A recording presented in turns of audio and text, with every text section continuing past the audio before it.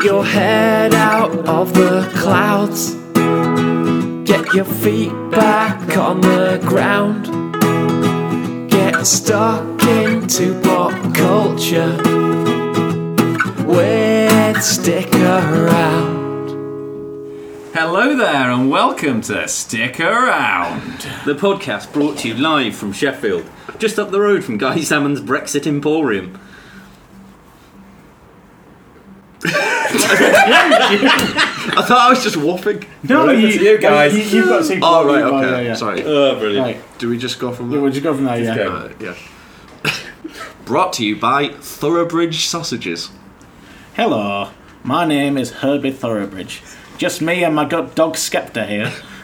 Ruff, ruff. We're here to tell you that here at Thoroughbridge Sausages, we produce the most thorough sausages this side of the M1. The best bit of that was it's the worst dog impression I've ever had. Just a man shouting.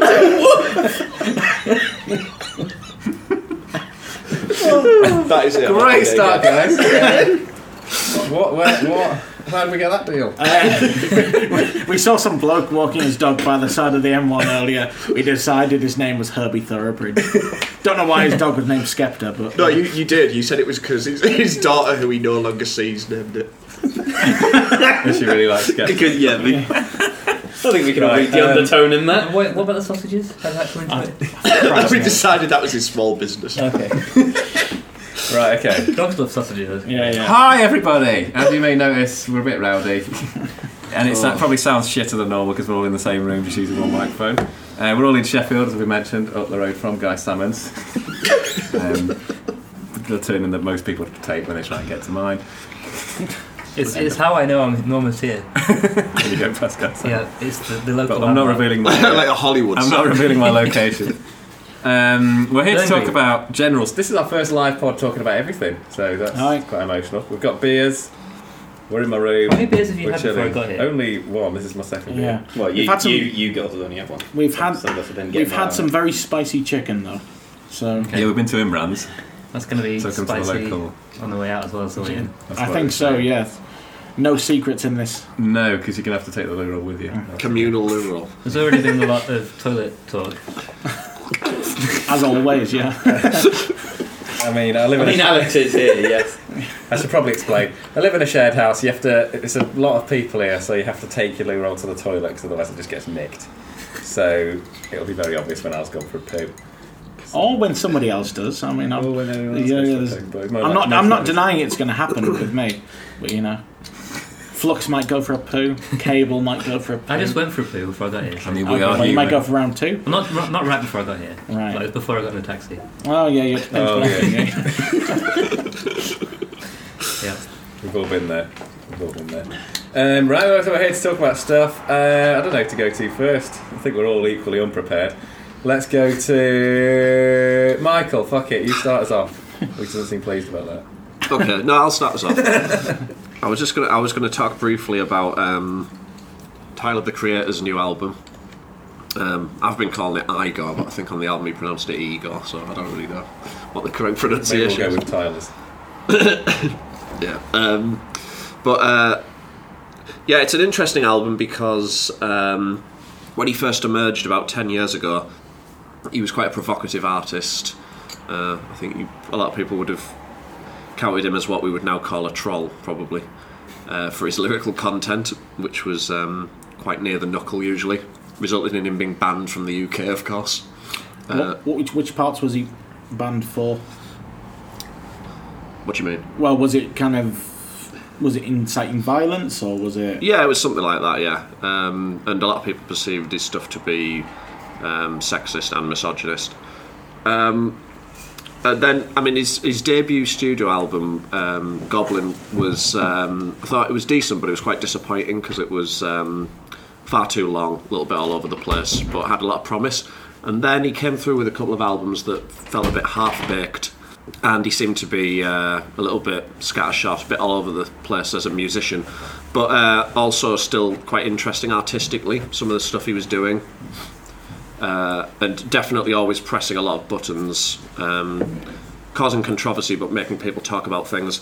And then his last album in 2017, Scumfuck Flower Boy, which Great name. I think when I remember that when I tweeted asking when we were going to start calling it the hip hop pet sounds, which is kind of what it is. I remember you replied, Alex, saying I'd gone full Nathan Barley. Yeah, just a little bit. Yeah.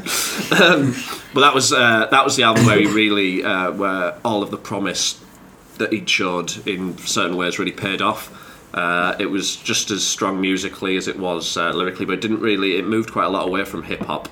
But this new album does so even more. It's rooted a lot in R&B and soul. It's barely recognisable as hip hop, really. It's got quite an amazing sonic palette to it, which is very heavy on the synths.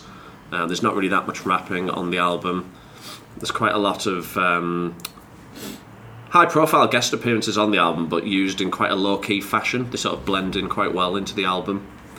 Narratively, it takes the form of being based on sort of love triangle between Tyler, another man, and this person's ex-girlfriend. And I think a lot of his lyrically, his stuff has always really been about unrequited love and loneliness, and I think that has continued, which it now comes through in a different sort of form. And I think his work it sort of appeals to a certain demographic of people. I think he's really settled into a niche, and now he's doing so in really interesting musical ways. So I'm not going to talk about any sort of track in particular, because I think the whole thing threads together really well and needs to be listened to as an album. But I think he could probably go on for decades making albums like this now. So it'll be interesting to see what he does going forward. But I think it's really satisfying, because when there's an artist that's showing a lot of potential for growth, and then perhaps you're not sure if that's going to come off, and then they do start to do so and really start to nail it, that's very satisfying to follow them through their career, which is still quite a young career. So it's a great album, one of the best of this year, I think. Boom. I haven't really heard much of him, although my ex was very much into him. I have watched a series on Vice where he basically did various shit, a bit like Louis Theroux, but a bit more. Well, maybe various shit. A tiny bit more hip hop, but Than Louis. Than Louis Theroux. only a tiny bit more hip hop. Well, I mean, you have seen the episode where Louis Theroux raps, haven't you? If you haven't, it's a must-watch. But does anyone else listen to? He's quite into hip hop, isn't he, Louis? Or he was growing up. So. Massively into he was a big fan. Him, Adam Buxton, Joe Cornish, and somebody else, all into hip hop when they were younger. He did say in some interviews he felt like a bit of a fraud, being kind of white middle class guy doing this. But white middle class people aren't infamously the biggest hip hop fans, though. So yeah, it's not that surprising. This is true. Yeah. Sorry, taking you off track there. We're not on about Louis Theroux. Does anyone else listen to Tyler the Creator? I've listened to Ego. Yeah, I really like it. I've not listened to it enough though to pass too much for judgment. But yeah, I really like it's not very like individual songy album. It's kind of flows into each other, and yeah. I think it was what's the guy? Someone had some great beef about it. Cable, you talk about it, and I'll try and remember his bloody name. You've listened to this, haven't you? Yeah. You want to talk about your thoughts while I try and... DJ Khaled. He lost his number one slot to this album. Oh yeah, this was Tyler's first US number one album. Yeah, and he just didn't get the number one slot because of this album. And there's a video of DJ Khaled just going on about how his music was proper music. People actually had it on in their cars, and it wasn't some... I think he said mysterious shit or something like that. But I'm going to find out the exact quote. Fuck this something that Al will be doing later. Yeah. Ain't going to be nothing mysterious about it. I'm going to find the exact quote. Cable, what did you think of Ego? I've only listened to it a couple of times, but I did really like it. I need to give more time to it, I think. Yeah, same. I enjoyed it. Definitely enjoyed it, but yeah, I haven't listened to it enough to have in-depth thoughts on it. Other than it was different and good. Yep. Any thoughts? Yeah, unsurprisingly, I haven't listened to it, so no. Has hip hop made its way to Hobbiton yet?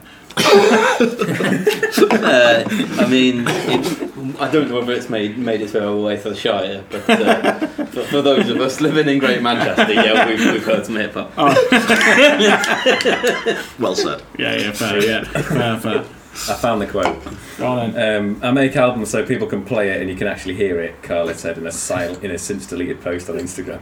You know, driving your car, you hear another car playing it, you know. Go to the barber shop, you hear them playing it, you know. Turning the radio on and you hear them playing it. It's called great music. It's called albums that you actually hear the songs.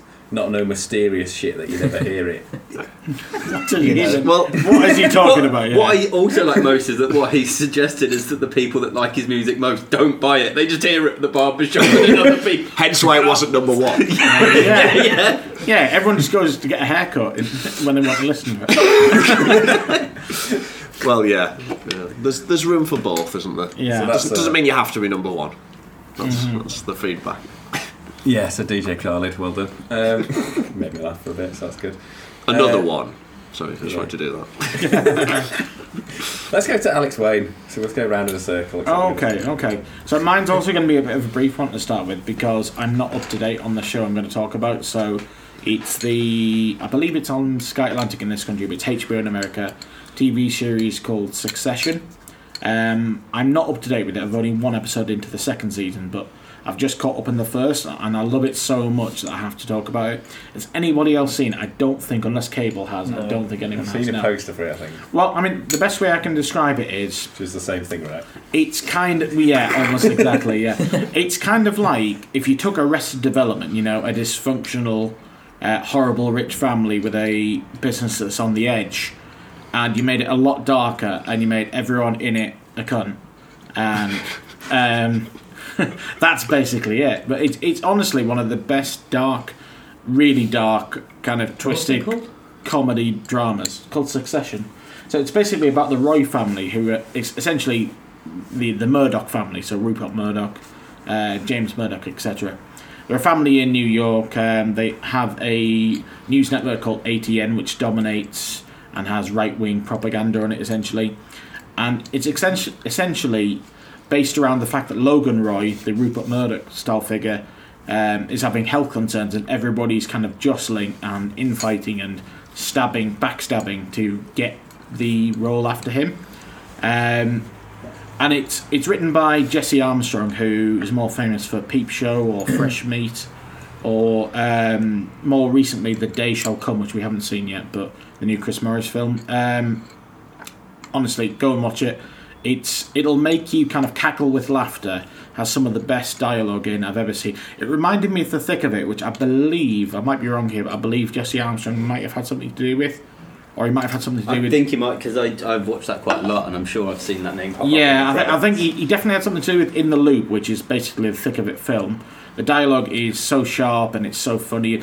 And even though it's set in America with American actors, albeit Brian Cox in the main role British, you can almost hear the Peep Show. You can imagine some of the lines coming out of Marco Jeremy's head, and yet somehow it doesn't seem wrong.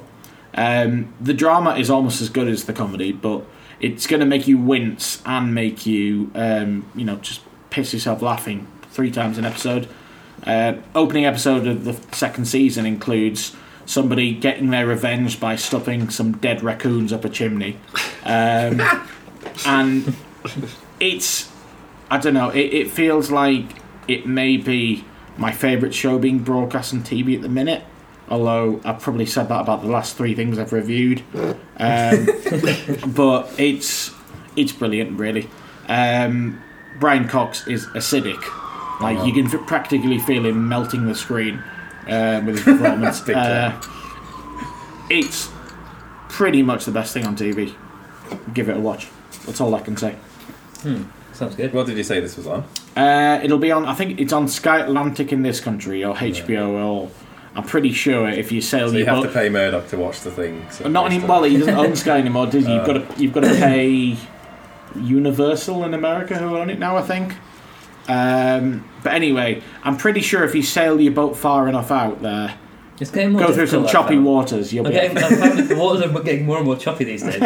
shark infested. I can find you. It's just about finding the right location to harbour at. Well, it depends what kind of boat you're in. Look, I mean, I would never have got into this show had I not had it on Twitter practically rammed down my throat, and I kind of resisted it for a while because it was so rated. Because you know what it's like. Someone tells you to watch something, That's back of the queue. Somebody rams something down your throat. Yeah. You want to spit it out, basically. Yeah. But eventually, you just got to accept it. That is what she said. I'm not sure they've got to accept it out. That's a very shaky defence. You accept it, and you get your thumbs, and you put them between your fists, and that stops the gag reflex, and you just enjoy it. Wait, does it? So I'm told. I'll just have to rewind that because I wasn't listening. But. Anyway, yeah. Honestly, right, everybody here, I know your tastes, and I think we don't all have the same taste per se, but I can't imagine any one of you not enjoying it. At least give it a couple of episodes because it Definitely sounds like something I'd enjoy. Yeah. It's so cynical. It's so cynical, but it's one of my favourite characters on it is he's a distant relative. He's kind of the cousin from the brother of the main character, and he's basically the audience's representative. He's a big nerd just wanting literally to get a job off the back of his family. He doesn't have a clue what he's doing, and he's just their whipping boy. And aside from him, I think everybody else in it, in their own unique way, is absolutely horrible. So you have the first son who doesn't do anything with his life, lives out in the desert, and hates taxes. You've got the second son who is trying to backstab his dad to get the CEO job. You've got the third son, played by Macaulay Culkin's brother, Kieran, who is a pathetic kind of egomaniac who likes to pick the legs off spiders. Then you have his daughter, who is supporting a Bernie Sanders-like candidate just to spite her dad. Everyone in it is their own unique kind of horrible. Even the one supporting the Bernie Sanders character, because she's not doing it for ethical reasons. But yeah, brilliant show. And that's all I've got to say. Boom, mic drop. Don't drop the mic. Oh, well, good thing you said that. I have looked, by the way, Alan. Yes, he did write a lot of the thick of it. 50-50. Well, there you go. Writing credit for 15 episodes. If you like the thick of it, you will notice it in the dialogue. You definitely will. Excellent. Cable, have you got anything to talk about? Yes. Do you want to go next? Because I'll go last. Because that's. You're ruining the circle sort of thing. I can go next. Would you rather I went next? You did set up a circle, Clive. Okay, well, as host, I feel like it's rude if you go before everyone. No. Well, I was going to go get another beer. Is anyone else? Yes, I'd love a beer. Okay, Yes, that's please. your role. What is it Right, it's my go. I'm good for now. I'll have another punk, but I don't know if I put one in the freezer. Actually a San Miguel. Okay. Because if I have 3 punks in a row, it's good night. You're being punked. And that would be my 3rd punk in a row. Right, so I'm going to... 6%. Yeah. Grow a bit. And they're like half You might cans. lean forward a bit. This guy. They're like 330. Flux is telling me to grow a pair. I forgot to put a pop shoulder on this thing, but I think we're far enough away. Right, so I'm going to carry on my little series of looking at the top 5 albums rated by RateYourMusic.com. I'm not sponsored by them, by the way. Should be. Just like the website. We're should be. sponsored by Thoroughbridge Sausages. You should have recruited. That dog sounds different. I think Thoroughbridge Sausages are going to be calling us up and saying, "Can we get Flux?" Whichever dog you got for the first one doesn't even sound like a real fucking dog. He sounds like a dog who thinks he's a human doing an impression of a dog. Can you please get the other Why one? that is? So, Sorry for interrupting, Clive. unbelievable. I'd like to get started.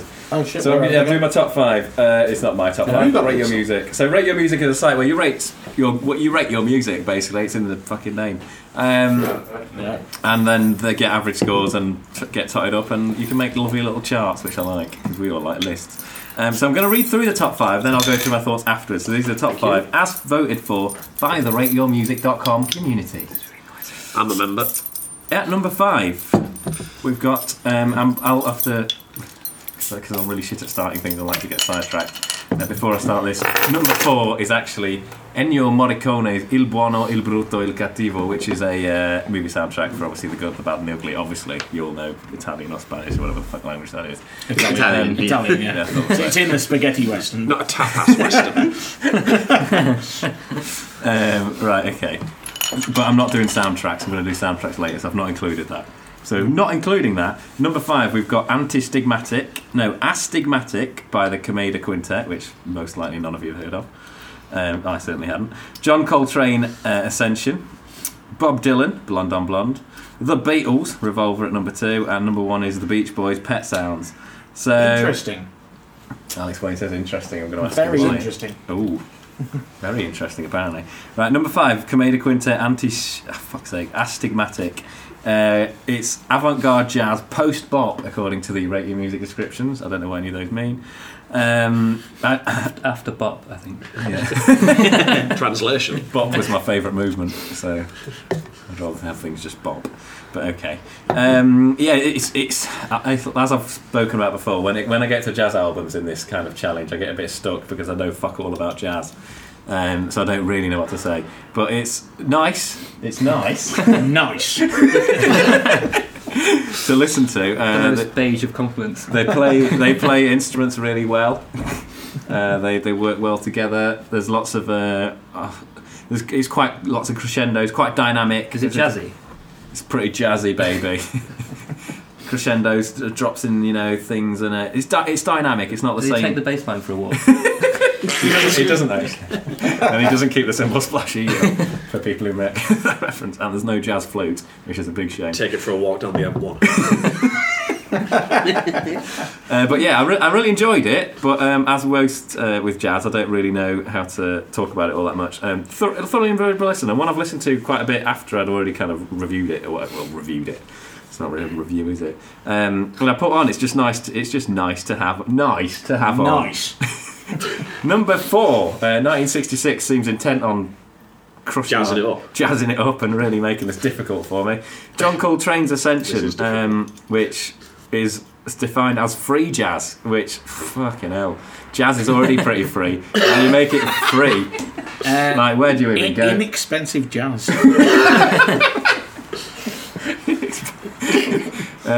It probably was quite inexpensive, actually, because it sounds very much like you just got 4 people who are really good at playing their instruments, put them all in a room, including himself, Said play your John instruments. Coltrane, said play your instruments with whatever the fuck random stuff you want, and I'll play some random saxophone over the top of it.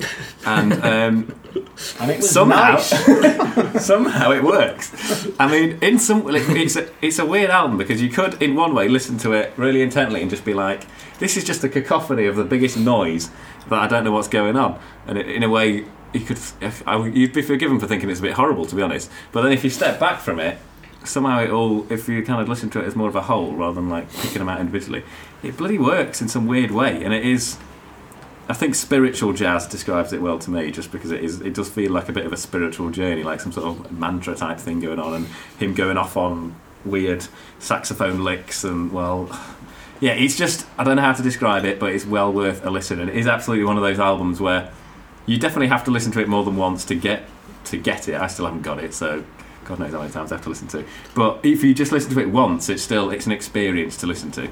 If you listen to it attentively, which a lot of albums you couldn't really say that about as such. So, and it's definitely one you're gonna have to sit down and be willing to put up with the fact you're probably not gonna spend the first 5 minutes thinking what the hell is going on.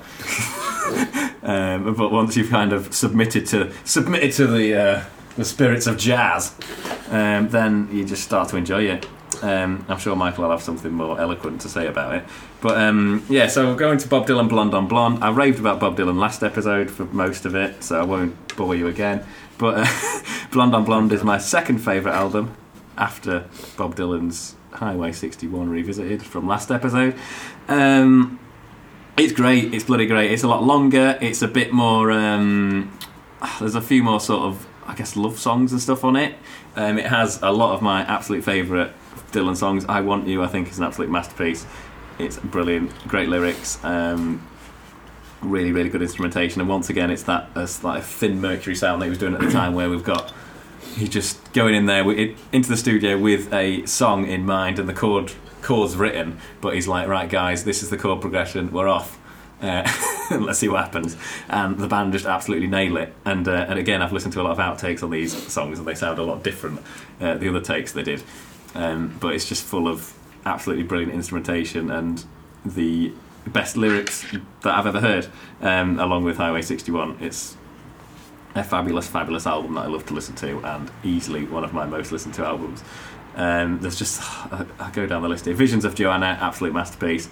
I Want You, again, a masterpiece. The last track, Sad-Eyed Lady of the Lowlands, about Sarah Lowndes, his ex-wife now, is just a 12-minute. It's completely different to Desolation Row, which is also another 12-minute acoustic song. This has got more of a band to it, but it's similarly kind of epic in its scope and just beautiful with its lyrics. And it's 75 minutes long, this album, which is usually a bit too long for me, but absolutely not the case in this. With this album, which means I think it's on it's like 4 sides of an LP if you were to get it in LP format. I can confirm this. Yeah, I haven't listened to it in that format. Have you listened to mine once? Oh yeah, I did, and I was going to say I had to keep getting up, but you didn't because I was already up dancing to Our it. So. vinyl/hipster correspondent, James Cable. So yeah, it's brilliant. It's again where he's playing with words. As kind of using language like a playground, essentially, where I don't know if you can read meaning into it if you want, but that's not the way I enjoy it. I enjoy it the way he conjures up ridiculous images. The ragman draws circles up and down the block. I'd ask him what the matter was, but I know that he don't talk, is the first line of Memphis, blah blah blah. Stuck Inside a Mobile with the Memphis Blues. Stuck Inside a Mobile with the Memphis Blues, yeah, which I just love that opening thing to it, and it just keeps getting better and better. It's brilliant. So yeah, check out Blonde on Blonde by Bob Dylan. It is fabulous. Also features some absolutely brilliant harmonica playing. Very free harmonica playing. I'd give it Inexpensive. free harmonica label. Free harmonica. Number 2, The Beatles' Revolver. Last time I reviewed The Beatles' Rubber Soul and wasn't all that impressed. I said it was good, but not, didn't think it was top 5 worthy. This one, much more, like it a lot more. They're getting a lot more used to how to use the studio. The songs are more interesting, and they're making up for the fact that they have, in my opinion, really bland voices. I know that will offend some people. Which is fine, but it means that I need to get the interest from somewhere else. And this album definitely has that interest in other areas with the production that they've brought in. And the songs are just more interesting, I think. And even songs that I don't usually like Eleanor Rigby, because I've heard them so many fucking times, as in the context of this album, they still work. And I enjoy them. So it starts with Taxman, and Eleanor Rigby's probably the only one that's like a massive tune. Yellow Submarine. And Yellow Submarine, yeah, which is, I fucking love Yellow Submarine. It's a great song. I like the more surreal Beatles songs where they're just going a bit off the chain. And there's a bit more of that on here. There's great harmonies, and like I say, just really using the studio well. And yeah, so I can definitely enjoy this album, even being not the biggest Beatles fan. Best Beatles album in my opinion. Ooh, big claim. I think at the minute it's Sgt. Pepper's, although I'm currently listening to the White Album because I'm on 68 now. Yeah, 68. And I'm really enjoying the White Album because it has a lot of just wackiness on it. And then we're up to Peach. I'm not going to talk too long because other people need to talk. There's loads of us here. The Beach Boys' Pet Sounds, which is brilliant. I love Beach Boys' Pet Sounds. It is I always describe it as a warm hug of an album because of I don't know, just the harmonies on it and stuff are just so beautiful, and it's that's not necessarily the type of thing I would usually listen to, but it just works so well. There's just the melodies on every single song are just absolutely beautiful and really kind of they're just warm, and even if you've not heard the songs before, it feels like there's a real nostalgia there to the fact that you have heard them loads. And I just really love every song on it, and it is just the kind of album you can put on at any time and feel great. It's a super happy, even though some of the song topics aren't all that happy. I really like it. Harmonies are underrated, basically, and it is a fabulous album. I know a lot of people have stuff to say on this that's more eloquent than what I've said, so I'll shut up there. Does anyone want to comment about any of those 5 albums in more depth? Michael, what are your thoughts on Ascension, free jazz? Yeah, it's free. Well, I don't think Inexpensive. I don't think it matters how many times we'll listen to it, because I don't expect to understand it properly. It's a bit of an odyssey of an album, and like you said, Coltrane's whole career really is defined by some religious awakening, so I think spirituality is a key part of it. And yeah, if you haven't listened to much jazz, then you're probably not going to take much from it. But even if you have, it is a very difficult, sort of incomprehensible album. But I think it's one of the most interesting free jazz albums. It is hard to talk about because I think you mentioned the first album, which I haven't heard of, the one at number 5. Kameda Quintet. Yeah, I think you mentioned that it was tagged as avant-garde, which actually for post-bop is quite surprising, but because they don't seem to mix together a lot. But free jazz and avant-garde are almost different things, even though they're similar in some ways. Because one of my favourite jazz albums is Out to Lunch by Eric Dolphy, which is quite unusual and structurally, but it still has more of a structure. So it sort of gets classed as avant-garde, whereas free jazz really just throws that out the window a little bit. Anything goes. So that definitely applies to this album. It's there's all sorts going on, and you never quite get a full grasp of it, I think. But that's what makes it interesting. It's part of the appeal. Yeah, it's a bit like, definitely trying not to get a grasp on it is almost the key to enjoying it. Yeah, basically, just let it happen. Yeah. I'll talk quickly about the others. For me, Blonde on Blonde would be the best of those albums, of the 4 that I've heard. Yeah, I didn't mention that actually. Yeah, that'd be my favourite, followed by Pet Sounds. Yeah, Revolvers. I don't need to say anything more about Blonde on Blonde, I don't think. Iconic album. Revolver's an album where the Beatles really start to come into their own for me. It's more colourful than Rubber Soul that we mentioned before. The melodies are more interesting, a bit stronger, I think. Definitely. And Tomorrow Never Knows is one of my very favourite Beatles songs. Yeah.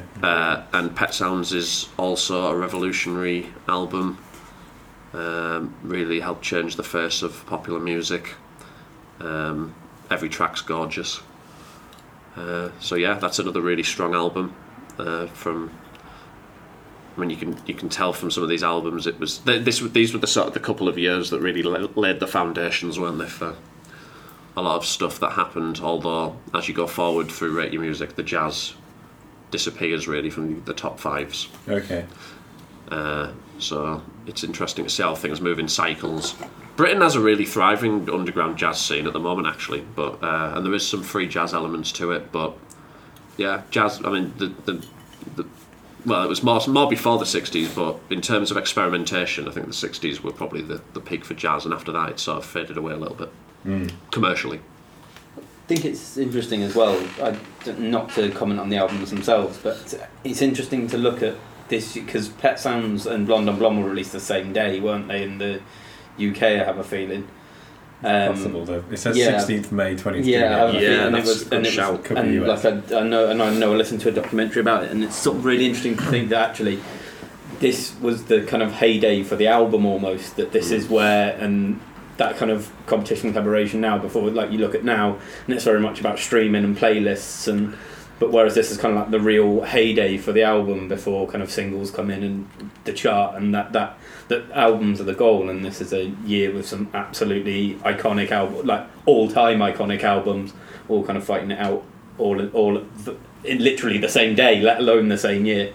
Yeah, this was where pop and rock really became an album. Yeah, format. and you they hadn't been before. And you kind of wonder how they benefited from each other being there to kind of compete against almost, and That's the true, ability actually. of, like you say, if jazz starts to fade out, that perhaps this is where the creativity is, that they're listening to jazz and they have that kind of influence, but they're turning it into other mediums. Yeah, that's a good shout. A lot of interplay. Yeah, definitely. James Cable, it feels like you must have some thoughts on this.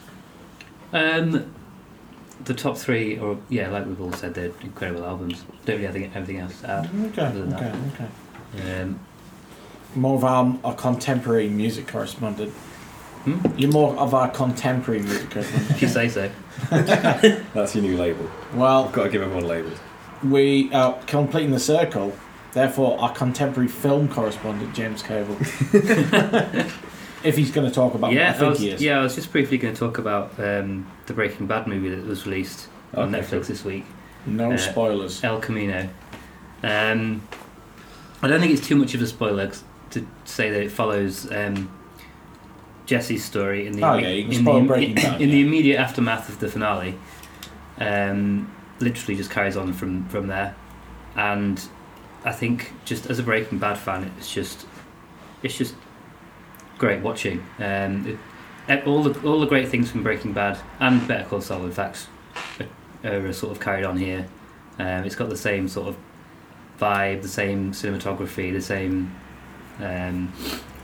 some of the same characters and callbacks to old characters, and everything's just really good. If you've not seen Breaking Bad, you won't get it, or you wouldn't be able to follow it as well, and you probably wouldn't enjoy it that much. But as a Breaking Bad fan, it's probably essential watching, and I thoroughly enjoyed it. Don't have much more to add than that. Does it? So it doesn't spoil anything then. So I mean, a lot of some people would say that the Breaking Bad kind of concluded perfectly in the sense that everything was wrapped up, or more or less. Other people would say it was wrapped up a little bit too neatly. So how would you say that this El Camino reflects on that? I don't think it spoils anything. It perhaps puts to bed a couple of questions, or a few questions people had following the finale, but not in a way which ruins it. I wouldn't say. Okay. Interesting. I just think it adds to it in a nice way that doesn't detract from it. Well, that's what I was hoping for. So yeah, I've heard it isn't. So I haven't seen it, as you can probably tell. Yeah. But I've heard it's not the thriller that some people probably thought it was going to be. Exactly. Not exactly. It's still got elements of that. It's got elements of comedy and some thrilling bits, and then just very artistic things like we got in Breaking Bad. Yeah, it's not. I think as I was watching it, maybe I was wishing that. There was part of me which was wishing for it to be something different to what it was, because it did just feel like an extended episode of Breaking Bad. Okay. But then at the end of it, I was like, actually, that's actually fine, and they did it really well. Mm-hmm. So it's not like the format of it isn't. I mean, it is a film. It's 2 hours long, but it's not the format of it isn't that much different to a Breaking Bad episode. Okay. But that was fine for me. I really enjoyed it. I thought by the end of it, I was like, this is a very good. It was a very good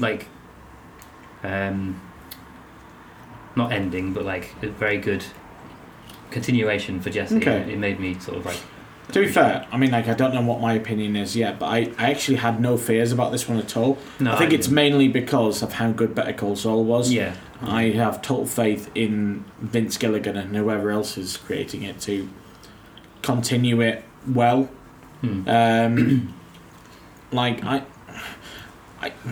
spoil it for me, but as long as there's no twists where Hank's not dead, Walt's not dead, and they go meth cooking, and I don't know, maybe there is, but we will see anyway. I don't think there's anything like that which would disappoint people. Okay, cool. I don't think. Cool. Well, should we continue the Circle Club? Yeah, Flux, do you have anything to speak about? I know you can comment on a few of the later things, but... Yes, I'll do a brief rundown of a series that I've been watching that I haven't finished yet, and I don't know if anyone else has been watching, which is The Boys on Amazon Prime. Yes, I've watched it, yeah. It takes from the Garth Ennis comic book series, and Garth Ennis, and they've Amazon Prime have bought a number of sort of Garth Ennis titles and are producing them. Preacher as well, yeah. I think there's some more as well to come. I have a feeling, but I'm not like a mega fan of his, but I've read all of Preacher and I've read some of The Boys. Have you seen? Sorry, before you get going, Molly. Okay. Have you seen any of Preacher? I haven't. No. So I was mildly disappointed by the first season of Preacher because I love the comics, but. Had you read any of The Boys before this? I haven't, no. Okay. No, carry on with review, sorry. Yes, no. So the series kind of takes place in a universe where superheroes exist, and there are sort of legitimate superheroes, but the kind of celebrity status of superheroes kind of corrupts them, and there's like a corporate background to and a kind of monetization of the concept of the superhero.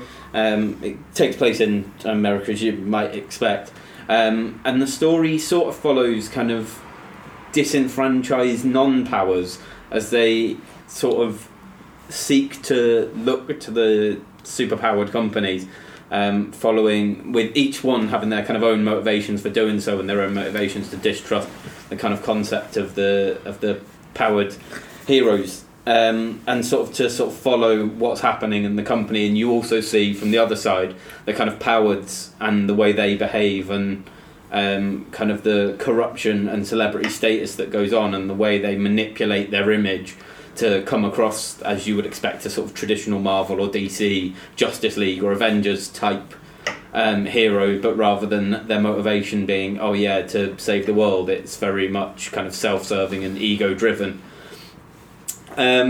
It's really interesting as a series. It's interesting to see the way in which kind of as a thriller series, it works in that there's kind of a valid threat. Obviously, the main protagonists, I suppose, are the boys, which are kind of this undercover, non-powered unit trying to expose the Seven, which are the equivalent of the Avengers or the Justice League in the universe. And and there is a legitimate threat that if they do get caught, they have no powers. They are going to get absolutely destroyed. And so it's kind of a really interesting narrative to see the way they use like their abilities to investigate and kind of follow up to almost like a love interest parallel storyline to kind of investigate the Seven and the way they operate. There's a sort of parallel story as well whereby one of the new members of the Seven is perhaps slightly disenfranchised as perhaps she's rather naively expecting them to be as the way they're portrayed in the media, and then discovers that perhaps that dream isn't quite what she was expecting. And that the other members of the Seven are all far too far gone for redemption almost. It is, I would say, kind of hyper-real violence in that it's clearly been toned up. Deliberately so, I understand it was the same in the comic books. It's very stylised, it's very kind of over-the-top and extreme, almost to match the kind of level of the powers of the people in which you are dealing with. It's a lot lighter than the comic books. Yes. I understand that's also the case. But it is a really interesting watch, and like I say, I haven't finished it yet. I think I'm about 2 episodes away from the finale. But it's genuinely really interesting, and I can't wait to see what happens next. It is really gripping. There is a genuine level of threat, and I think it works really well as a series. I really enjoyed it. It's almost a satire, really, on, because let's be honest, when you think about our favourite sports stars, a lot of our favourite mega musicians or actors, a lot of them behave deplorably and are kind of, deplorables, as to quote Hillary Clinton. And that is what a lot of these superheroes are in the series. And you've got Carl Urban doing the worst British accent you've ever heard in your life. Yes, that is terrible. Genuinely, I can do a better, Tasmanian accent than he can do a British accent. I can do a better Japanese accent than he can do a British accent. You name it. Please don't. Please don't. Konnichiwa. Anyway, he's but somehow it doesn't really matter. He is pretty good in it, actually. He's convincingly kind of butch and kind of almost an anti-hero. And no, the series is really good. I found it really funny, I found it really engaging, and I thought it's a kind of, if you imagine that there were superheroes in real life, this one seems a whole lot more convincing than anything else you've seen, because big business is going to find a way to dominate it because it's an evil virus, obviously. Well, I think that's the thing when you were talking about Succession actually before, and you were saying it takes a very cynical view. I think actually this is perhaps the way, and like you say, almost like a parody of something like the Avengers or the Justice League. This takes a very cynical view of what superheroes would be like if they existed in real life, and of course they would become celebrities, and of course to an extent they're going to become corrupted by that, and the big business is going to try and take advantage of that kind of corruption and the celebrity status and try and monetize that. And I think it's that's what makes this interesting. It's interesting because they're not these incredible, superpowered people that go around saving the earth for the love of saving the earth. It's interesting because it feels more real in that, of course they do it for their own kind of self-serving, celebrity status, money-driven ends. And of course that would happen in real life. I mean, the leader of the Seven, Homelander, is your classic kind of Superman-style character. Yes, his cape is made of the American flag. He's got blonde hair, blue eyes. He's smiling. When he comes down to see the people, he goes, "You guys are the real heroes," and he's all smiley and clappy and happy clappy. And then the minute the cameras are off, He fucking despises everybody. He's probably the worst of them. He is despicable. He really he's is, a horrible character, but it's everything you expect. For example, I'm trying to think of some sort of sports star or somebody who's exceedingly nice, and you think cameras are off. You're obviously a dickhead. Nobody's that nice. That's why, to take us completely off course, I've always liked Andy Murray, the tennis player, because when he's in interview, nobody seems to like him that much because he's cynical and he seems to be just being himself. And I'm thinking, yeah, he's just being himself. This is what they're all like. But yeah, no. So I was a big fan. Though, isn't he? No, I like him. I like Andy Murray. Yeah, I like him. I used to dislike him, but now I like him. No, I really like him. I think, I don't care what he says, he's good to me. But yeah, no, I really loved the Preacher comics, and I was a little bit let down by the first season, which wasn't bad by any stretch, but it just didn't match it. I think it helps with this one that I've only read part of The Boys. Maybe if I'd read it all, I'd have felt a little bit more let down. I know that this isn't quite as gory and horrible as the comics, despite featuring a scene where somebody with indestructible skin, they work out how to kill him by shoving a bomb up his arse. Yeah, I was gonna say there are moments. There are definitely that are moments, grim. but no, overall, it's really enjoyable. Certainly, if you want to see a send up of the superhero, it's going to be interesting to see how this does versus the Watchmen TV series, which comes out this month. Yes. Yeah. Didn't like the film very much of Watchmen, despite it being based on pretty much like the Bible of graphic novels or plush comics, as you want, whatever you want to call them. This is set in the same universe, but it's not the same characters per se, although one or two, and it'll be interesting to see what the difference is between them. Interesting. So is what the Watchmen series just going to be about? No, it's not about. It's just set in the same universe. So the main character, one of the main characters is Ozymandias, who was in the series, played by Jeremy Irons in the TV show. That might be better, though. To be honest with you, some things are unadaptable. Some things are in their perfect medium. It's like trying to adapt an album to the big screen. It's not going to work per se. I'd like to see a Blonde and Blonde adapted to the big screen. Could that work? It could work in a really psychedelic, weird way. It certainly wouldn't be a conventional film. Would the soundtrack just be the album, though? Yeah. It would have to be, yeah. But it would have maybe to be. It wouldn't have a sound. I think it would almost have to be covers as well. If you're going to put in the soundtrack, it would just be too literal to have the actual album. Yeah. Who knows? Anyway. Well, to tie it all together, My Chemical Romance covered Desolation Row for the Watchmen soundtrack, didn't they? Didn't remember that, but wow. I just remember it opening with The Times Are Changing, which is really good. You know what? It had a cracking soundtrack. I'll give that to the film. The bit where it started with The Times Are Changing, that was really good. Yeah. And then it went down. Went downhill, yeah. Great start. Okay, well, continuing the circle. Which means, Michael Johnson. Michael, I'm going to need you to speak solidly for at least 3 minutes because I'm going to go on a beer run. But I'd like to talk about what you're going to be talking about. Do you mean the fridge? Yeah. Oh, okay. 3 minutes. 3 minutes. That's Wow. It's literally just there. I can sing it from here. Hands off. Get your watches out. Who else wants a beer? I realise this is an audible medium. I need to buy some. The fridge is literally the same room. It's legitimately 20 yards away, if that. Yes, please. No, I probably shouldn't. Michael, Sorry, Michael, you're up. We'll be quiet now. Shall I? Yeah. Your 3 minutes starts now. Okay, well, I'm going to talk about Joker, Todd Phillips' new film. I'll give a little bit of background, although I doubt anyone listening to this doesn't know about the film.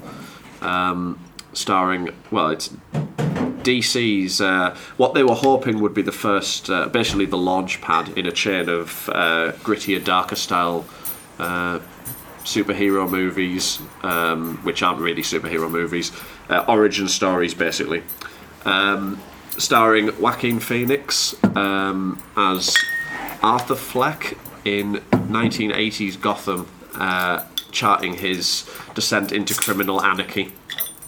Also stars Robert De Niro and Zazie Beetz in notable roles. I think for me, I think it'll be hard for DC to do more origin stories like this, because I think this works perfectly in terms of an origin story, and it takes a lot of influence from Scorsese's 70s and 80s output, specifically Taxi Driver, Raging Bull, and The King of Comedy. Very clear influences on the style and the storyline in this film. It's a very dark film. It's created a lot of controversy for various reasons, and divided audiences and critics, I think, for the same sort of reasons. People considered it to be quite violent. I don't agree with a lot of the criticisms of this film, I have to say. I can see why people think that, but I don't think there's actually that much violence in the film. Where there is, it is quite intense, I suppose. But I don't think it's a particularly violent film, even though it does have an atmosphere of violence that sort of permeates it throughout. Another reason it's been quite controversial is, I think people have found it, well, a reason it's been criticised is people have found it to be very dark, which it definitely is.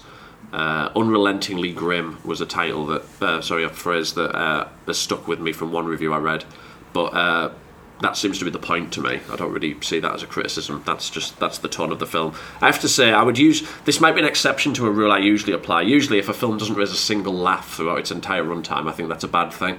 But in this case, I think that is the case. I don't remember even chuckling at it once. But I still thought it was a brilliant film. I think the story slots together really well. As I said, this works well as an origin story for the character of the Joker. Phoenix is amazing in it.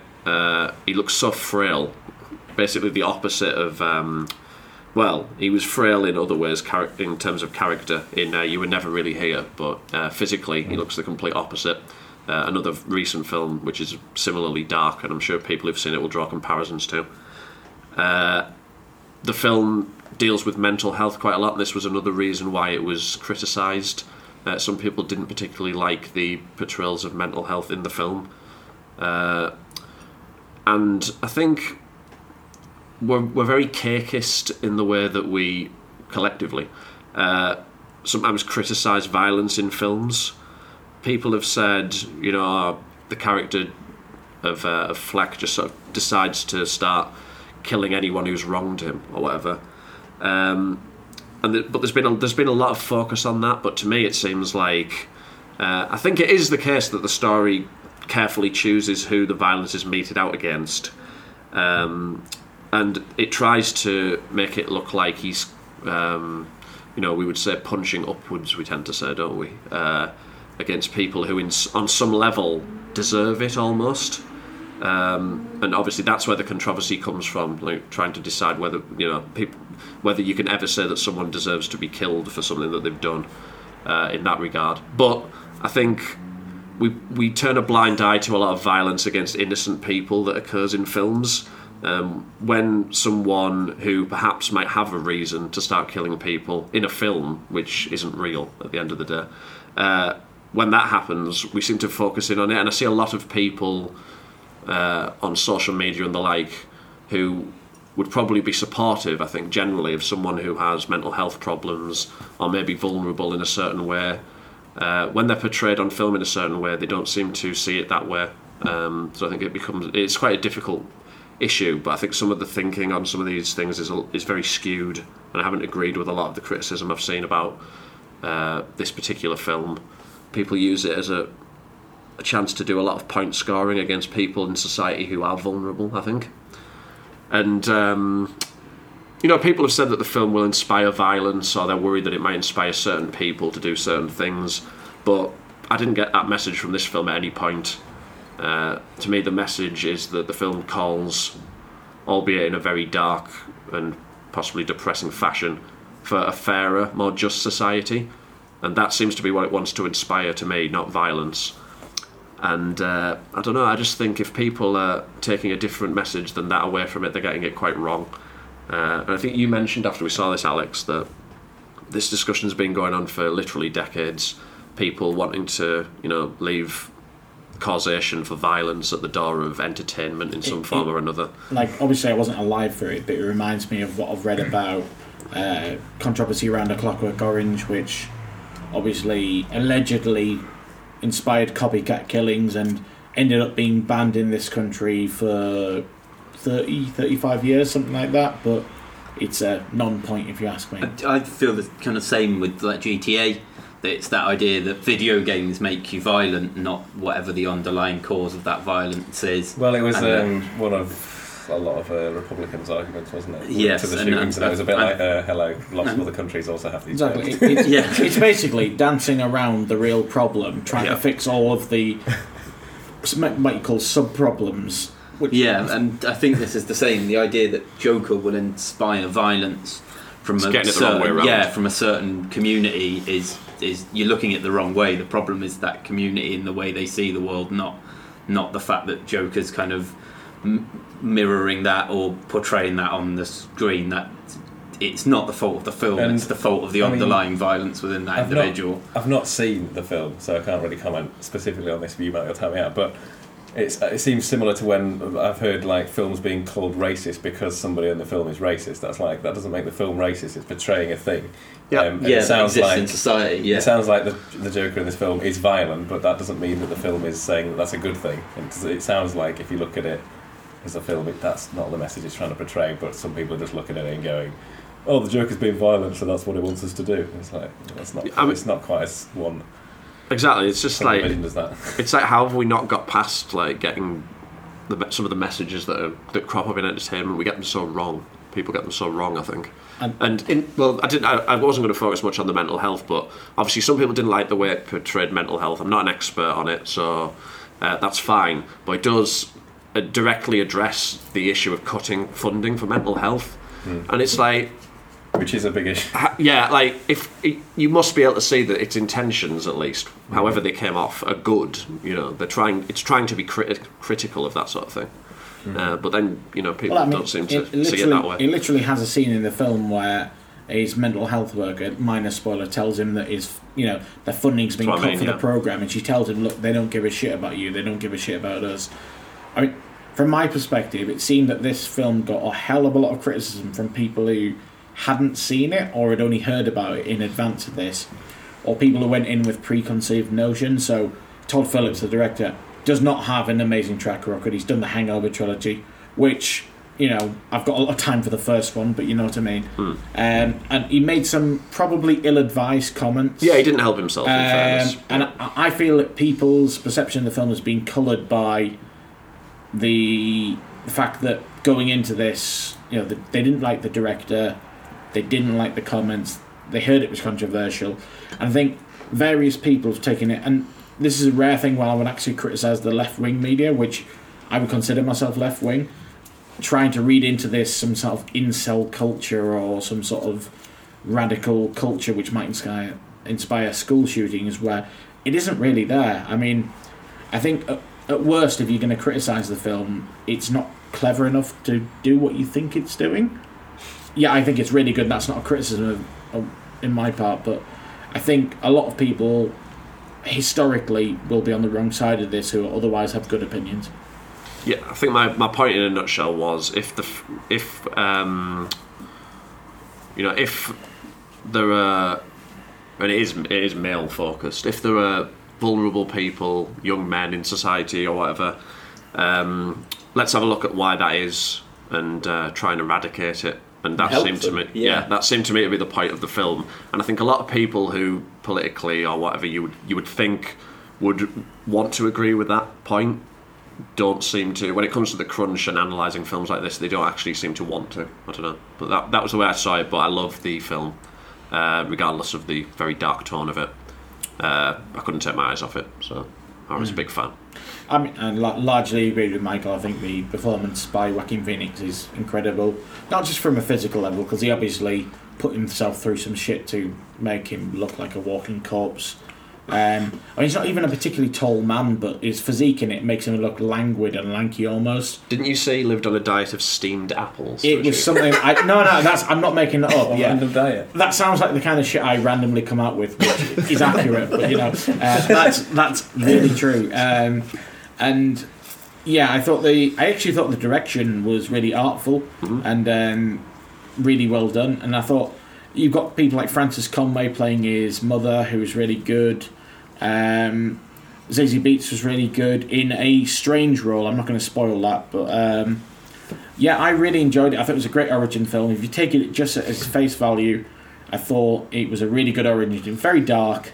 it did have political message, but only for the good. And I think if you didn't like it, if you didn't think it was a very good film, that's fair enough. But I think anybody taking any further political ramifications from it is reading far too much into it, or not getting the message. That's the thing with art, isn't it? Like you say, with the preconceived thing, I could go into Blonde on Blonde with the preconceived notion that it's trying to talk about, I don't know, fucking whatever. Blonde people. And I could... it's a bit literal, but okay. I could make any fucking point I wanted with these lyrics if I wanted to.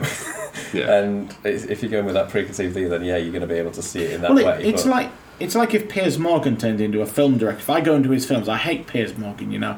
I would like to mush a pie into his face. I mean, I don't really bear him any massive ill will in the sense that I want him to, be harmed. But if I go into his film, I'm going to be looking for some cunty message from a cunt. Okay. But it might be a great film, you know. I think we found the episode title name. I'm not sure it's going to pass. Another reason this was controversial was the use of a Gary Glitter song, wasn't it? On the yeah. So, but again, things are, maybe this sounds like making excuses, but things are rarely as simple as they seem. I was reading an article this week that makes the point that in Britain, glitter is obviously a hate figure for obvious reasons, but in America there isn't really that awareness, and that song is played regularly at American sports. It is, yeah. So it's a bit of a strange one. Like, they don't seem to have the same, but they're probably not aware of who the song is by. And yeah, they probably should be, but it's kind of like you can't. People don't always see things from the perspective you might. Yeah, and, it does seem like a poor artistic choice, but it's more complicated than that. I saw a great tweet on this, by the way. After they said, oh yeah, the Joker soundtrack really is controversial. So the Gary Glitter Rock and Roll Part 2, which is the song that's actually in that. Number 2, Lost Prophets, the fake Sound of Progress. Number 3, Rolf Harris, Timey Kangaroo Dance Sport. Number 4, 10 minutes of fart sounds. Number 5, Kevin Spacey, Mambo Number 5. That's a real thing, by the way. A cappella. And number 6, R. Kelly, I believe I Can Fly. Only one of those is in the film, but yeah, probably shouldn't have been in there, but whatever. I think I watched Joker yesterday, and I think this film is, I echo the sentiments made. I think it's absolutely brilliant. I think what makes this brilliant is that you could no one knows nothing about Batman. It's such a cultural icon. But you could go into this film knowing absolutely nothing about the kind of DC universe and Batman and who the Joker is, and it would be a brilliant film about a man's kind of descent into madness and kind of irredeemably so after a system that's let him down, in essence. And it could be a brilliant film in isolation, irrespective of the context. But what it also does, on the other hand, and I can't think of a great example that won't be a spoiler, is it absolutely perfectly works with the duality of Batman. That what makes the Joker such an iconic villain is he is the opposite of Batman. Yeah. That he is kind of where Batman wants to make order from a chaotic city and won't cross the line of violence. Joker wants to create chaos from the order of the city and uses violence and death as the tool to bring that about. He is the perfect opposite. And actually, the way this film operates is there's a massive parallel between the story of kind of Bruce Wayne becoming Batman and becoming a symbol for a city and being what ordinary people should aspire to be, in the kind of madness of Arthur Fleck and the way his descent goes down, and the way that the community react to the actions of Arthur Fleck. And it plays that duality absolutely brilliantly, so that if you're a big Batman fan, you can really see the parallels that it's drawing and the way it's trying to make Arthur Fleck's Joker kind of the exact opposite of Batman, but with those parallels, but in reverse almost. And the way that Thomas Wayne is portrayed, when you think in the comics, and the way that Bruce Wayne idolises his father, and he's seen as the saint and the redeemer of Gotham before he's killed, and the way that Arthur Fleck sees him in this kind of narrative, and it brings that point about perspective and the duality and the way they operate. It's absolutely brilliant at doing that, whilst remaining a film that someone who knew nothing about Batman could watch and come out and go, that was a brilliant film. And that's a really difficult thing to balance Nicely those said. two. Yeah, That, very much agree, a die-hard Batman fan will come out going, that was brilliant, and someone who knows nothing about Batman will come out going, that was brilliant. And that's a really hard thing to achieve. Pretty much articulates what I meant when I Yeah. said it slots together perfectly. Yes, yeah. Yeah. And it's incredible.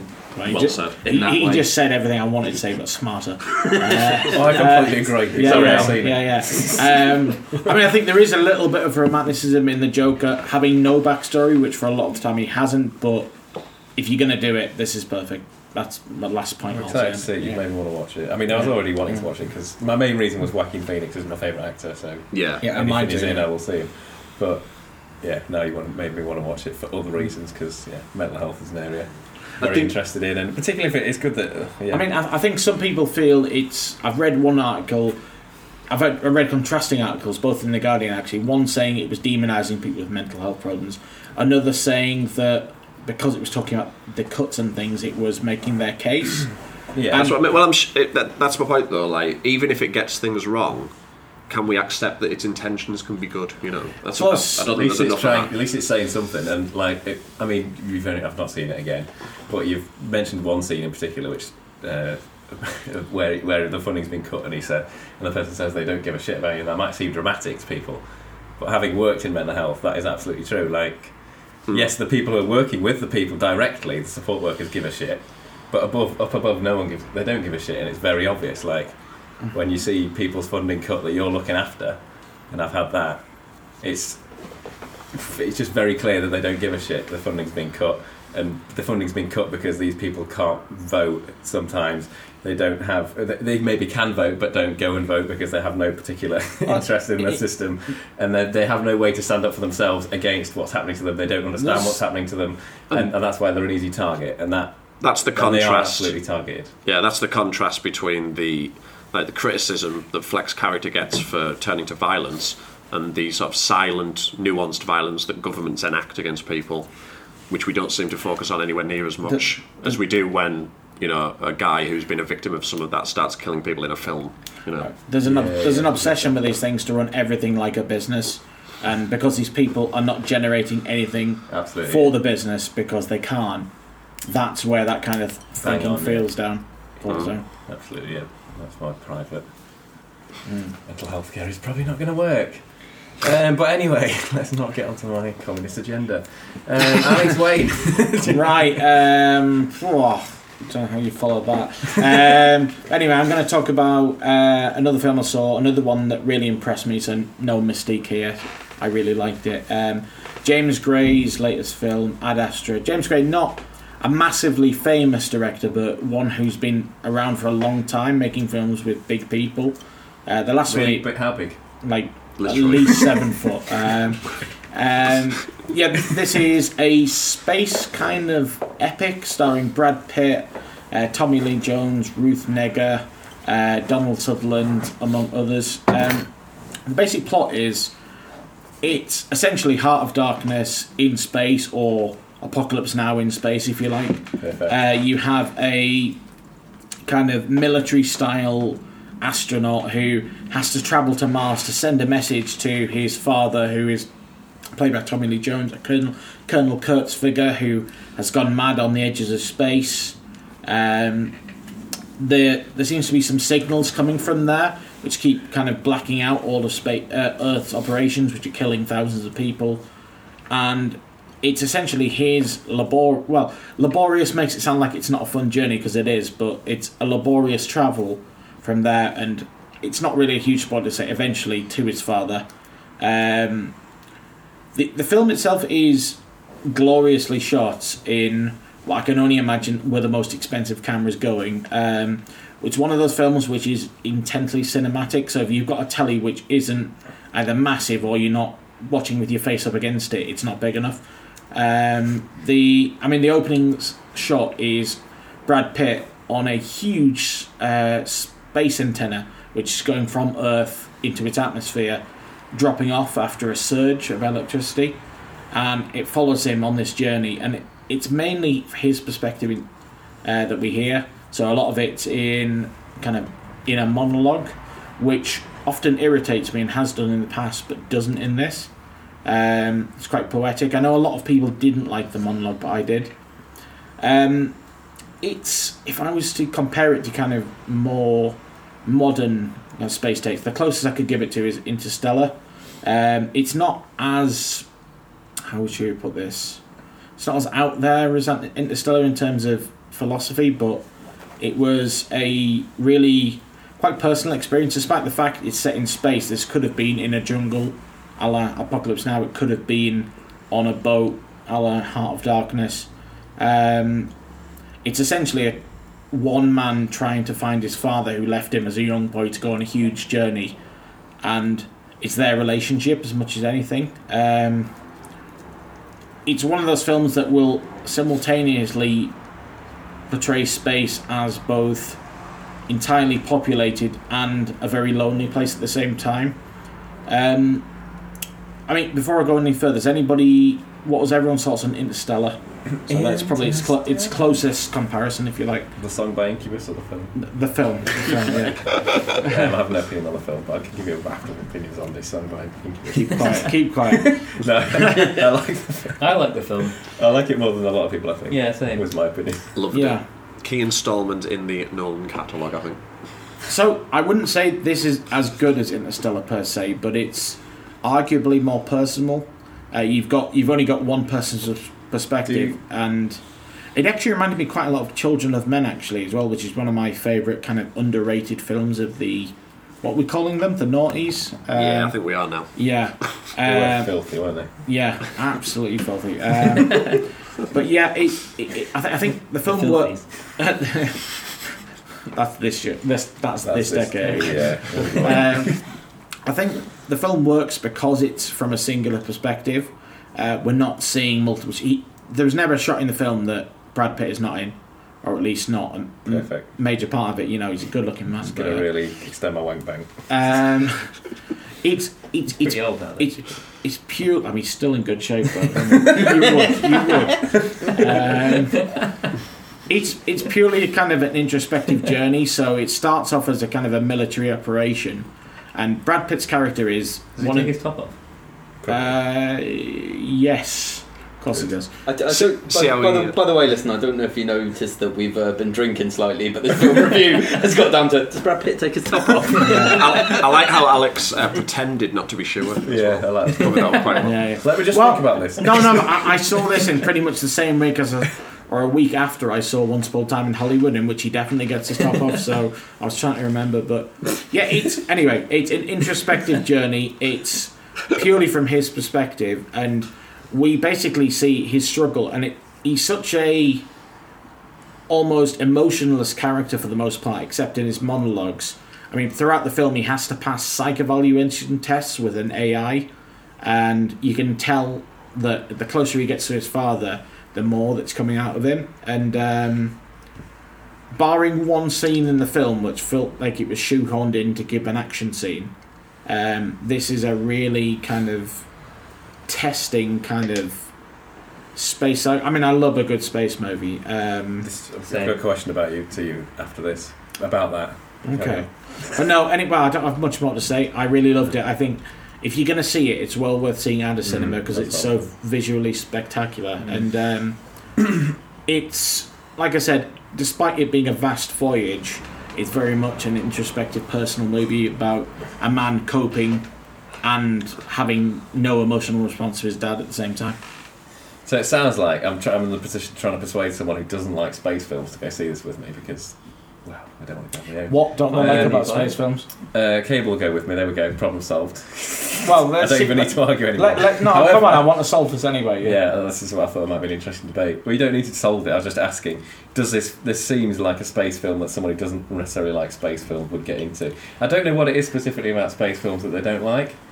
I mean, probably just the fact they're in space. I don't know. Maybe, but like, if you want a film that kind of brings out the desolateness of space, the loneliness of space, this is very much that film. Okay. As I said, it somehow, because I mean, in this film universe, it's set I don't know how many years in the future, but it doesn't feel that far in advance.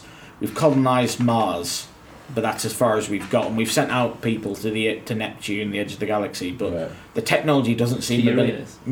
Yeah, people have already been sent to that. Yeah. People. A long time ago. But yeah, it doesn't feel like even the technology. So obviously, you get spaceships in kind of like modern films that are kind of just almost like hovercraft. They take off and then they just power It's themselves not off. the those. No, in this film, if you're taking it from a planet or a space station, you're going up in a rocket first till you broke the surface. Okay. Accurate. Accurate. Yeah, exactly. But yeah, I'm not sure you could easily persuade someone who doesn't like space that this is great. Hear, but okay. Do they like Apocalypse Now? I have no idea. I'll go with you, Clive. Don't need to Yeah. persuade. Apocalypse Now in Space, is that what you're calling this? It's what Yeah. I called it earlier. Very much so, yeah. Apocalypse. Oh, I'm Future, actually, if you will. I'm actually calling it Heart of Darkness in space. I'm keen because Oh, right. I'm keen because I love space movies. I'm currently Yeah, I watching do. The Expanse, which is a space show The that Expanse Cable's is great. talked about, and I'm really enjoying it because it's in space. I feel like if it wasn't in I space, need to watch that. I've watched the first season. I never watched anything after that. Oh, it's I'm so on the good. second season. I'm enjoying it. It's just loads of space stuff, and it doesn't have that thing that Star Trek has, which is the only thing I don't like about space films, which is other species basically just look exactly like us but with different heads. No, It it's doesn't good. have the species. No, Well, exactly. Well, yeah, maybe it does, but Do you remember when Game of Thrones blew up and everyone said, everyone will be pitching Game of Thrones in space, Well, it Game of kind of Thrones is in the that. desert? it kind of the Expanse sort of is a bit like Game of Thrones in space. Yeah. A little bit in some ways. yeah, it's definitely similar. I like the concept of it. It tries to simplify something that's obviously like as soon as you make a space series, it's going to be probably pretty expansive. Ooh. But Wow, I see what you did there. yeah, you do. But they've like Game of Thrones, it's sorry. simpled it down to there's Earth, there's Mars, and there's people who live on the Off the asteroid belt, yeah. and then that kind of makes it work. I think. Game of Thrones Conflict itself between was it. Yeah, Yeah. exactly. Yeah. was pitched as The Sopranos in Middle Earth, wasn't it? What was? Game of Thrones.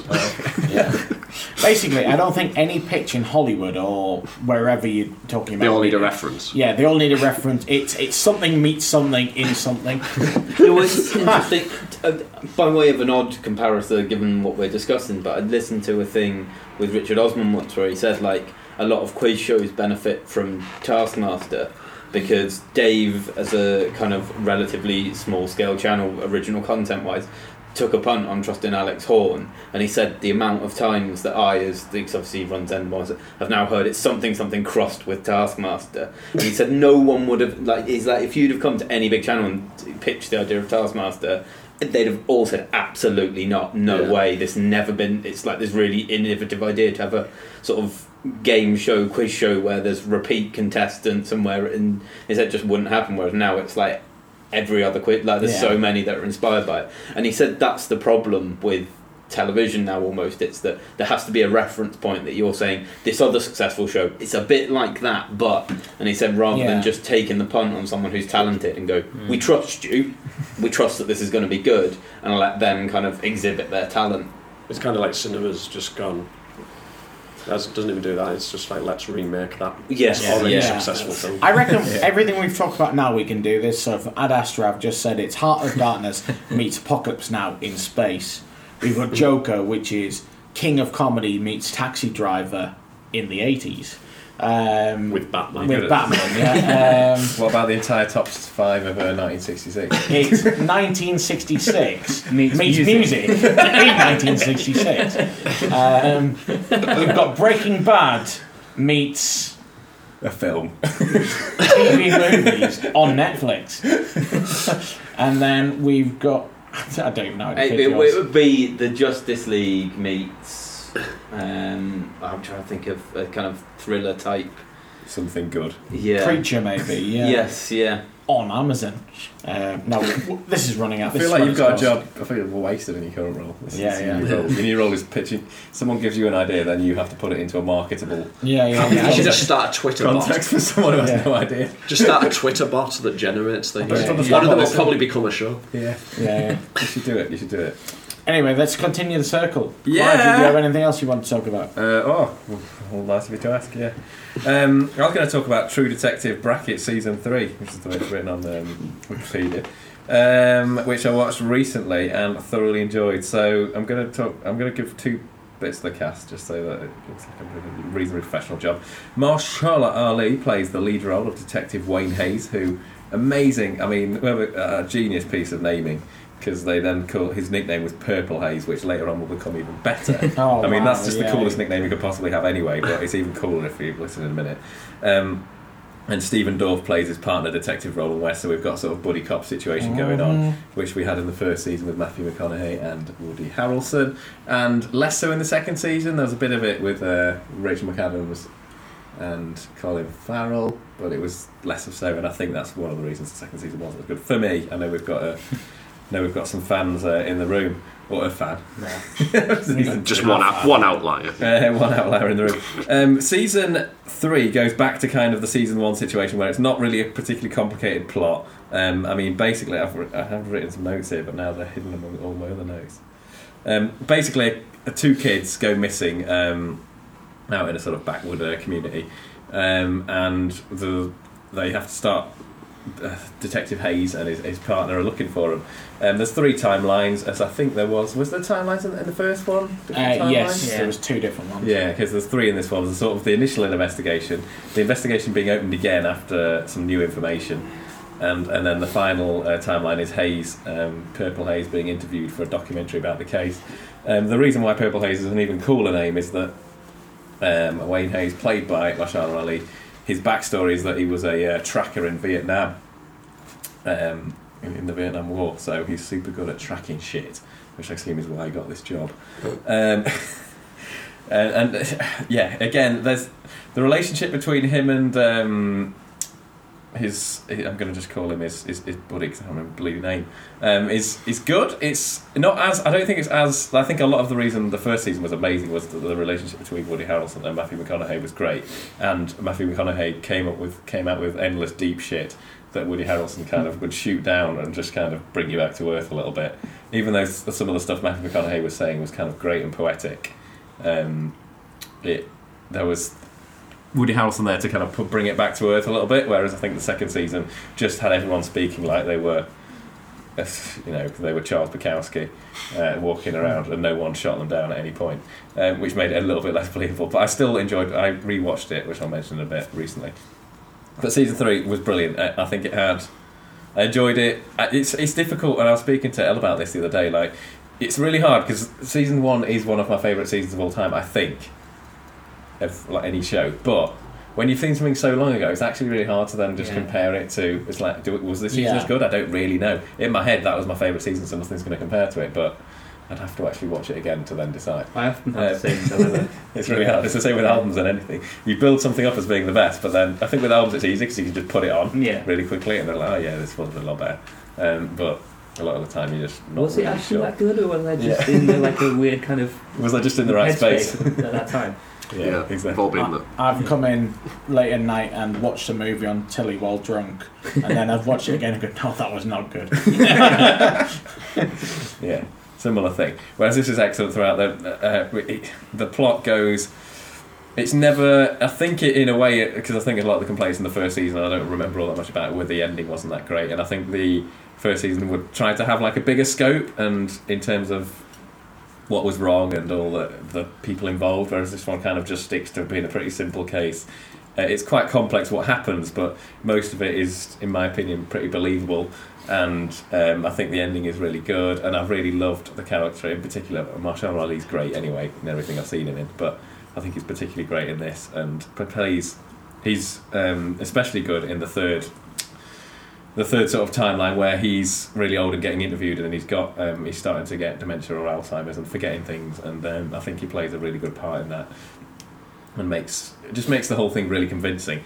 And yeah, it's just a really interesting case. I was hooked all the way through it, and yeah, I'm excited to see what happens next. I believe it's Nick Pizzolatto, isn't it, that wrote it? Did he write all 3 or just the second? I know he definitely wrote the second. I think he wrote all of them, but he didn't.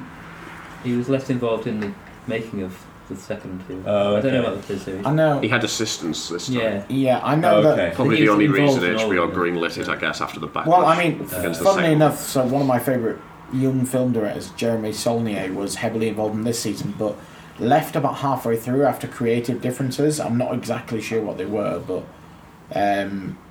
so I agree. I think it's a good season. I can see his influence. I would like to know what he disagreed with, but Yeah, because it seems it just seems really Creative well done. differences could be anything, though, couldn't it? It's Yeah. always a creative difference. yeah, it could be. It could Yeah, be. you The, don't get on well with each other. Yeah. yeah, I thought it was really it's obviously the thing about the True Detective is every episode feels like a really well shot film, like everything's Yeah. beautiful.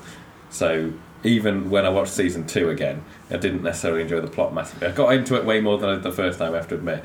But even just watching it as a piece of like a cinema and enjoying the way the shots were taken was, it was really beautiful. And the third season's more interesting for me in that respect as well, because the second season is a lot of it's set in a city, which to me is less appealing than the sort of backwards thing of the first season and the setting that this one has. Does season 3 have a 15-minute tracking shot?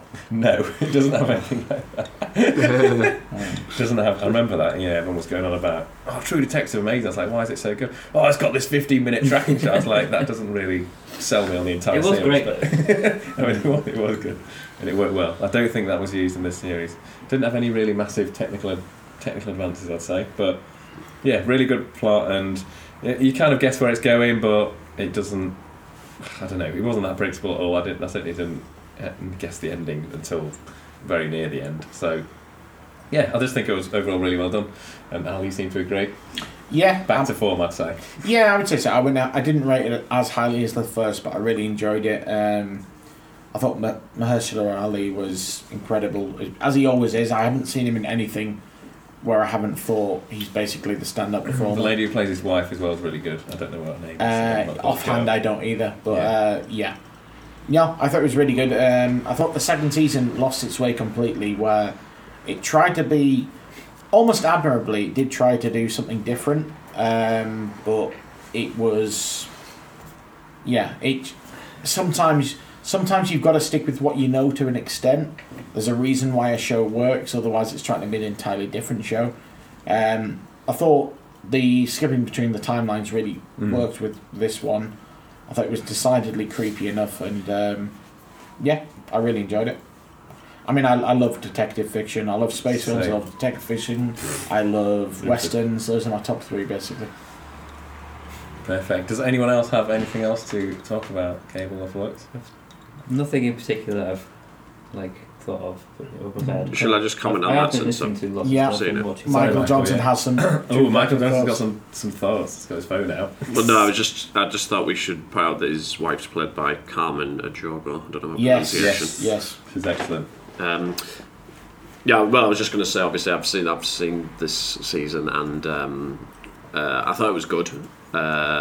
Agree with a lot of what was said, and I thought I didn't worry too much about the backlash against the second season, because I think it could have looked bad to revert back to basically the same formula as the first season. It could have looked a bit like catering, but I think it works fairly well. I like shows that play with time a lot, which I've mentioned before, which this first season and the recent season certainly do. And I like the way it sort of played around with the idea of Mahershala Ali's character as an unreliable narrator, like you referred to in the later timeline. At first I thought it lacked a bit of a payoff. I felt a bit underwhelmed with it, a bit like the first season, but then the more I thought about it, I hope this doesn't spoil too much, but I thought it worked as a sort of takedown of conspiracy culture. So I quite liked that about it. I wasn't blown away by it, and I think it probably lands somewhere in between the 2 seasons for me, but I thought it was pretty watchable, and I would imagine they'll do another season of it at some point. I think I'm going to watch this. I haven't watched it probably because of the season 2. Yeah. I think me and you had the exact same Yeah. thoughts on season 2, didn't we? Yeah. We were fighting against Michael on the pod, I remember. No, that's going back a bit now, isn't Yeah. it? I didn't hate it, but I just didn't. Or maybe you were a bit more I was towards a bit- Michael yeah. than me. I definitely didn't finish it the first time, because when I rewatched it, I I was like, I remember came this. round when and you were at some watching the point finale this time, didn't I? And we Yeah, watched the yeah. last few minutes of it. Yeah. I didn't hate it. Like Clive said, I thought it was very good to watch in a cinematic sort of sense. There's just a lot going on, But it didn't. and it's quite didn't- complicated. Yeah. I didn't love it, to be fair. And I wasn't sold on Vince Vaughn.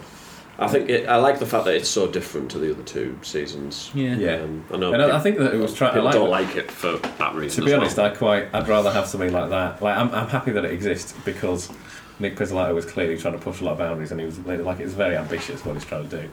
And I'd rather people had a go at that than just try to play it Yeah. safe. Well, like I said, it's admirable, So, yeah, but it absolutely. just didn't work. Bit Yeah. overreached, Yeah, yeah. yeah. Absolutely. But yeah, I All the think, gear and no idea. Yes. but at least it's there. We can learn from it. The boundary's been pushed. Whatever. Yes. Maybe it was all the ideas and no gear. Well, just need some energy. Gear. Yeah, maybe.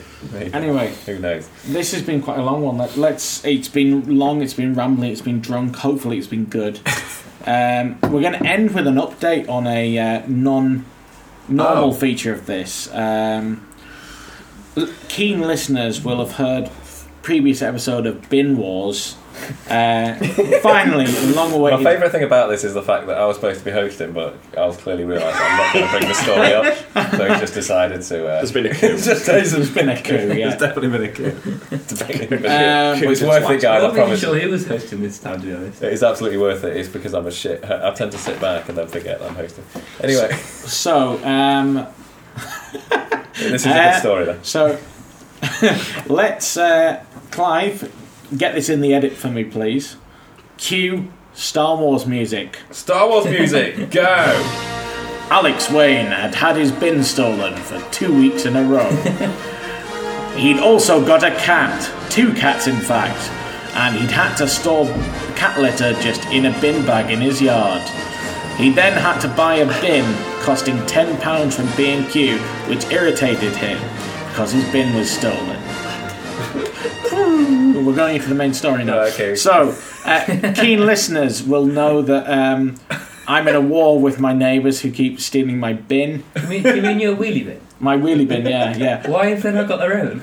I don't know. This is part of the nuance of the story. Is it a green bin or a blue bin? It's a Or green black bin. No, it's a green bin. Not as in green, as in like normal rubbish. Is it? It's the one you don't want to get nicked. Yeah, it's the one that everyone uses the most. The biggie. Anyway, we had Because who does recycle? we had a interesting development in the story. Knock on my door. There's an old geezer there. He says, "Yeah, I've just realised I've had your bin for 2 weeks." And I forgot. Oh, okay. How can you forget for 2 weeks ago? Someone's giant fucking wheelie bin. Okay, alright, oh yeah. Well, yeah, I noticed you don't come in till late, so, I thought I'd take it in so it doesn't get stolen by the insert racist word here. Knowing your luck, I bet he listens to this podcast. Oh, fuck. So, essentially, his solution to preventing my bin getting stolen Was to steal it. Because, obviously, what right-minded white man wants their bin stolen by someone who's a minority? Obviously. Clearly that was his thought process there. Bin is safely returned now. By the way, just because someone was racist in this podcast doesn't mean we're a racist podcast. Like a character in the book. Oh, yeah. That's a character. Disclaimer. Yeah, disclaimer, yeah. I'd like to think our listeners are intelligent enough to We grasp can't that, assume but that. yeah. We cannot assume. Yeah. So, this guy who's not a character, he's a real person. He's an old one. He lives at a... No. That's my house. Can we give this out? You've got to cut this in the You can edit. bleep that out. You cannot release a man's address. This is the second. This is the second racist. The lawyer in the corner is not happy with this. This is the second encounter with old racists I've had in episodes of Bin Wars. Previous episodes include when I went out to get my bin. He said, "Oh, you getting your bin in early?" Yeah. I'll just get nicked otherwise. He goes, "Yeah, I do the same. That's why I've painted this England flag on it. They don't like it, do they?" Probably racist, unless Probably. not necessarily, I suppose, but probably. Yeah. English people don't like. Maybe it's just for people who don't like art. Anyway, It's painted on it. No way. if you don't like the reviews, or Only you I'd don't bet like he the liked Pin. if you don't like the reviews and you don't like the banner, come back for Bin Wars episode 3. You forgot to do the title of it. Do you want to do it at the end like some films do? Oh yeah, go for it. I forgot what the title. Do you want was. to do it since you kind of... It's the British Empire Strikes Back. Give them the racist attitudes. Michael, I think I you thought said. that story was rubbish. Michael, you said I sent a great summary of this story to the group, and it was great. What was it? Oh, well, no, the best bit was that he just said, so his strategy for preventing my bin from being stolen was to steal it. And his motivation for doing so was racist. Which pretty much sums it up. Yeah. And he was seething for those Yeah. reasons. At the end of the day, first they gave us Brexit, now they stole my bin for racist reasons. I hate old people. Did you say you went and bought your own bin? Just a little one. I think. Yeah, just a little one. Oh, you didn't buy a Yeah, wheelie no, bin? no, So if no. I was going to say, where can you buy a wheelie bin? Like a standby bit. Well, you can Council, buy one I off the assume. council, but Can no you? one Yeah. wants to. Apparently. I thought they were free. I think they are for new houses, but not for if you're missing one, you've got to buy one. Anyway, enough There's a- small government. That's just bureaucracy. encouraging. There's a people to thriving get black bins. market in them round his way. Yeah. Something I'll give you one for a tenner. something I Got thought 31 was... Maybe that's why his bin got stolen. People from him Like, on remember when we the, on the went black to, market. went to that festival and we saw someone using a wheelie bin? to, like, Yeah, carry that stuff? was creative. I thought that was ingenious. To carry what? Carry all this stuff into a festival and just use a wheelie bin. I mean, clean it Take out, it but up. like, that's pretty genius. Yeah. I think that's... Because you're not going to be using it while you're away anyway. Yeah. Okay. Depends how clean your bin is, doesn't it? I mean, Yeah. I suppose it was a green Buy a one. new one from the council. Yeah. But if you use a recycling one, it'd be fine, surely. Yeah, Yeah. that's a good point. Just stick a bit of. Interesting. Anyway, Maybe that's what people have been doing with your and bin. on Taking it to that festivals. on that bombshell, it did have a 31 on it. Oh yeah, it did. he asked for a 13, but they drew a 31. There's a niche reference I've not. for a particular generation. I think. Not mine, clearly. Right, what's the time? That's sorry, can someone else? Right. Anyway, let's end that What there. time is it, guys? This latest drunk cast. It's nearly 5 o'clock. It's not the We've answer got. we want. That's We've, not what I was getting at. oh yeah. How many times? I was going to say, I got that immediately, and then you went to 5 o'clock in a really right. dismissive tone. All right. Why are you even asking? All right. I'm an idiot. Whatever. Clive, what time is it, mate? Oh, what time? Hang on, let me just check my. Oh my god! It's plug time! Oh shit.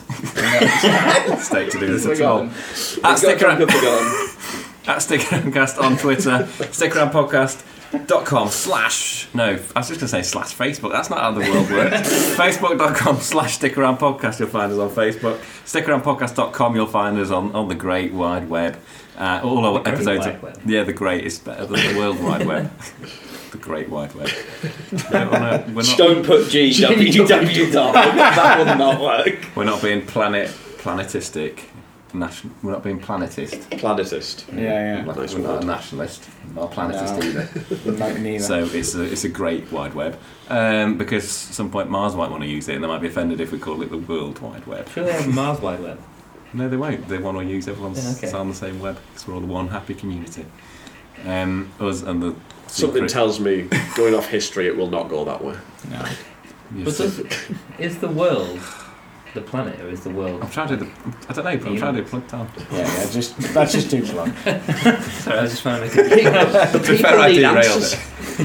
You were doing the Matthew McConaughey. I said comment and you were bringing me back down to earth. I said before we recorded this that this is going to be the easiest edit for Clive because we're all in the same room. I have a feeling it's going to be the worst edit for Clive. No, I'm just putting up like this, except for bleeping out that guy's address because I don't want. I don't want. Has to get legal I advice don't want him to to the be podcast now. shrouded by left. Look, why do you think we invited Flux? I don't want a bloody load of lefty loonies throwing bricks through his window. And then me getting the blame for it. I'd rather racists were left alone. No, That's getting edited as That's well. actually yeah, that bit I'll probably cut out. Fuck him. Yeah, so we can stick around podcast. You can send us an email. I still haven't changed the thing, so it'll get asked to like choose if it's film, music, or blah blah. We don't give a shit. We do them all at the same time. So just pick one, One of them. send it. Send us a fucking question. It's been a while, hasn't it? Aye. Do you remember the days when we Do we had a have fan? do we that have used to any send fans? stuff? Yeah. Was it Graham? No, it's Steve? No. Just say random name. Somebody used to send us mail. Be that guy and send us. Graham or Steve, please. We know people are listening, so if we can send We them. should remember the S. It was a guy. Yeah, Simon? I don't know. Si? Yeah, I think it was Si. Yeah. That's it. Si, if you're still listening, send us a mail. We're desperate. You were our best fan. We didn't know what we had till it was gone. Yeah. You can also follow us on Instagram. I can't remember the thing. Stick Around Podcast, probably. You'll find it. Yeah, you'll find it. you Although really Michael want. the other day was purposefully looking for our website via Google and couldn't find it. So we must be really. Even when you type in "stick around podcast," we're not the top result. I mean, What is the top result? No, I mean, no, We weren't a result. no. We are a result, as in like our iTunes link comes up, but Oh not yeah, our that website. did. Yeah. Really? Yeah. Fuck, right. I also have a feeling that the last picture on the Instagram, if I remember correctly, is from the last time we were here. It's me in an Islanders cap. Yeah, I've just gone on here. That's what it is. We'll do another. We'll do another one. We'll do another one tonight. Yes. Tonight feels like the night. So yeah, we're going to go out and get sloshed, even more sloshed. Yeah. You guys should go out and send us a fucking email. And if you're feeling hungry tomorrow morning, maybe you want a bacon sandwich or possibly even a sausage sandwich. Just remember to buy Thoroughbridge sausages. That sounded like a dog having an orgasm. And on that note, we are going to leave it there. This is goodbye from James Flux. See you later. Goodbye from James Cable. I'm going to go in a circle. Goodbye from me. Hasta la vista. Goodbye from Alex Wayne. Goodbye from Michael Johnson. Cheerio. I thought I was expecting a woof there. Yeah, no. I've done enough woofs on this podcast. Bye and stick around. Stick around.